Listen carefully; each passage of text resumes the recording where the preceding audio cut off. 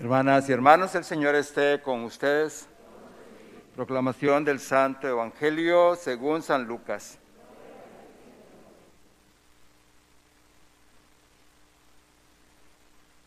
En aquel tiempo, Jesús descendió del monte con sus discípulos y sus apóstoles y se detuvo en un llano.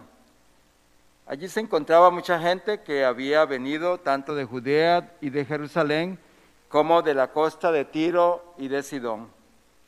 Mirando entonces a sus discípulos, Jesús les dijo: dichosos ustedes los pobres, porque de ustedes es el reino de Dios. Dichosos ustedes los que ahora tienen hambre, porque serán saciados. Dichosos ustedes los que lloran ahora, porque al fin reirán. Dichosos serán ustedes cuando los hombres los aborrezcan, los expulsen de entre ellos, y cuando los insulten y maldigan por causa del Hijo del Hombre. Alégrense ese día y salten de gozo, porque su recompensa será grande en el cielo, pues así trataron sus padres a los profetas. Pero ay de ustedes los ricos, porque ya tienen ahora su consuelo. Ay de ustedes los que se hartan ahora, porque después tendrán hambre. Ay de ustedes los que ríen ahora, porque llorarán de pena. Ay de ustedes cuando todo el mundo los alabe, porque de ese modo trataron sus padres a los falsos profetas. Palabra del Señor.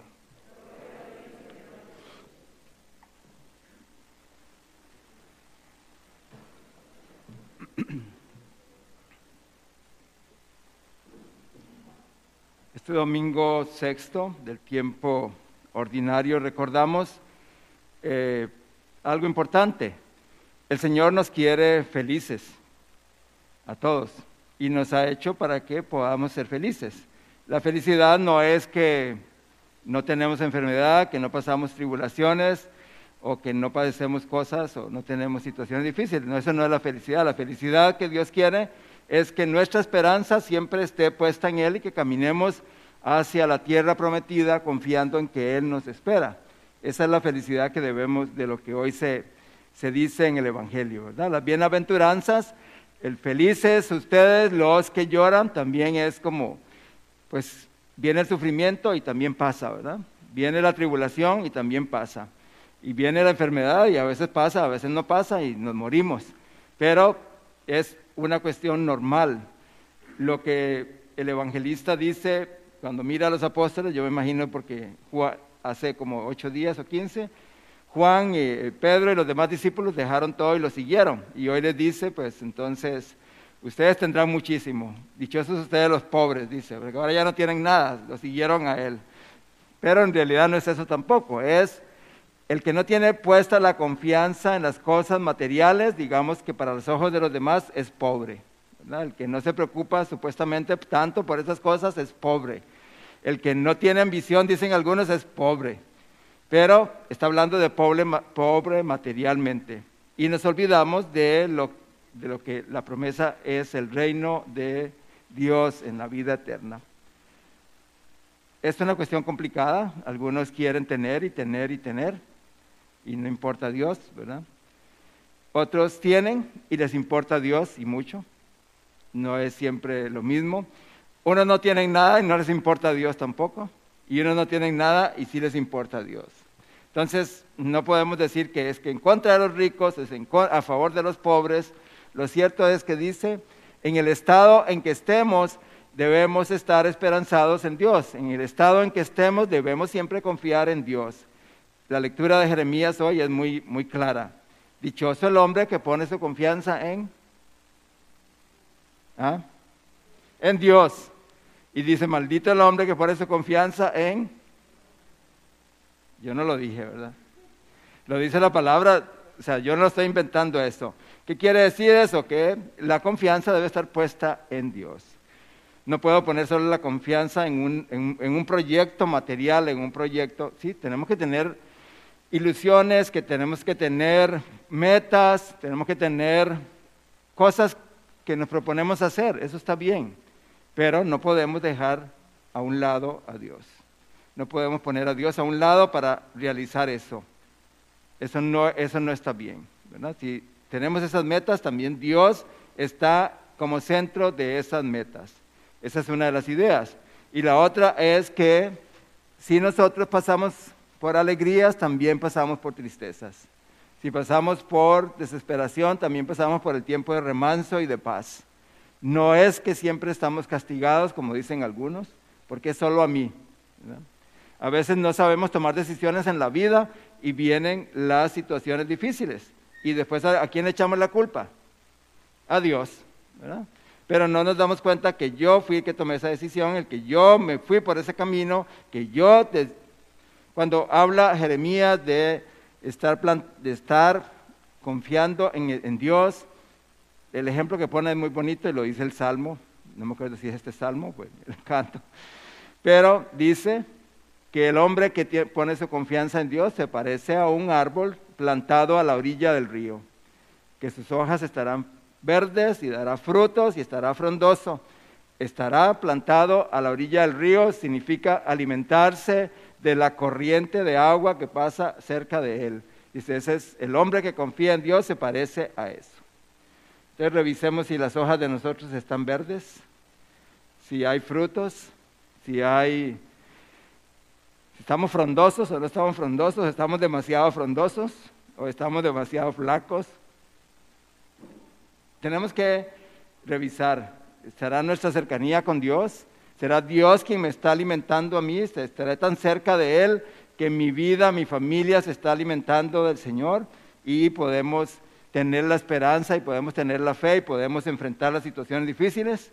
Eso es lo que habla hoy el Salmo y habla de poner la confianza en el Señor.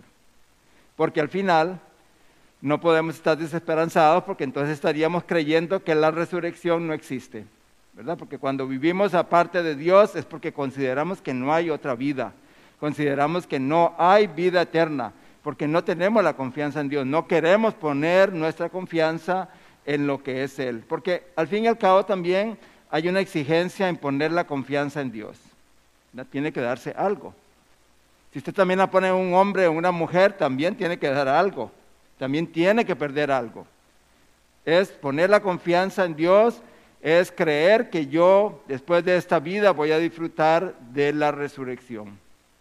Pero hay que vivir en esta vida como un hombre y una mujer que cree en la resurrección. Hay que vivir en esta vida como un resucitado. No podemos vivir a espaldas de Dios y querer la resurrección. Es contradictorio, no se da.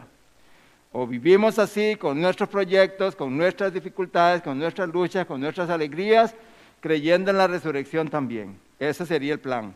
Pero no podemos hacer lo contrario. Que sí creemos en la resurrección, pero no hacemos nada en esta tierra, no ayudamos en nada a la iglesia, no ayudamos en nada a los demás, no ayudamos. Y cuando yo digo ayudar en la iglesia no es económico, la iglesia son los hombres y las mujeres, evangelizar, propagar el reino de Dios, buscar la vida espiritual, vivir cerca de Dios en el torrente de agua que pasa, no estar lejos de eso. Eso es lo que la lectura de hoy nos propone, ¿verdad? Al final Lucas habla de las bienaventuranzas, pero si no entendemos las bienaventuranzas podría ser muy trágica para nosotros. Entonces algunos dirían, ¿entonces qué? Dichosos los que lloran porque después reirán. Entonces tengo que llorar en esta vida, me tengo que dejar que el viejo me pegue toda la vida y yo lloro y lloro porque me voy a ir al cielo, así es, ¿no? Y dejarme que la vieja me pegue y me pegue y me pegue y yo lloro y voy a ir al cielo, está bien. Ah, bueno, Pati, porque entonces si no está bueno para ella, no está bueno para la otra. No, obviamente que no es eso lo que Dios quiere. Dios quiere que todos busquemos lo mejor para nosotros y nos creó para eso.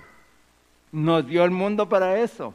El problema somos nosotros, no es Él, ¿verdad? Nuestras decisiones, nuestros arreglos, nuestras prioridades, nuestros intereses, somos nosotros. Siempre tenemos que revisarnos si es falta mía, no de Dios. Si fue mi mala decisión, si fue mi falta, eso tiene que ser algo claro en nosotros, siempre nosotros. No le echemos la culpa a Dios. Ni al esposo, ni a la esposa, es que vos me dijiste, es que vos me llevaste, es que vos me insinuaste. No, Dios nos da esta posibilidad de vivir la vida de las bienaventuranzas sin malentenderlas, ¿verdad? Dichoso el pobre, porque San Mateo dice el pobre de espíritu, se refiere más a cosas espirituales. San Lucas se refiere más a las cosas sociales o humanas, ¿verdad? De la enfermedad, de la dificultad del hogar, de la falta de comida o falta de trabajo. Esas cosas, dice, usted va a sobrepasar esto, no se preocupe. Los matrimonios lo saben, ¿no? Los que viven juntos, aunque no estén sacramentados, lo saben, ¿verdad? Pasan dificultades juntos, pasan, hoy que estamos recordando el Día Mundial del Matrimonio, es eso, ¿verdad? Vienen las buenas, vienen las malas, y no se dejan cuando vienen las malas, ¿verdad? No se dejan cuando vienen las malas, se apoyan cuando vienen las malas, y se apoyan cuando están en las buenas también. Entonces, no es una cuestión de que si estoy bien, estoy contigo, y si estoy mal, me voy.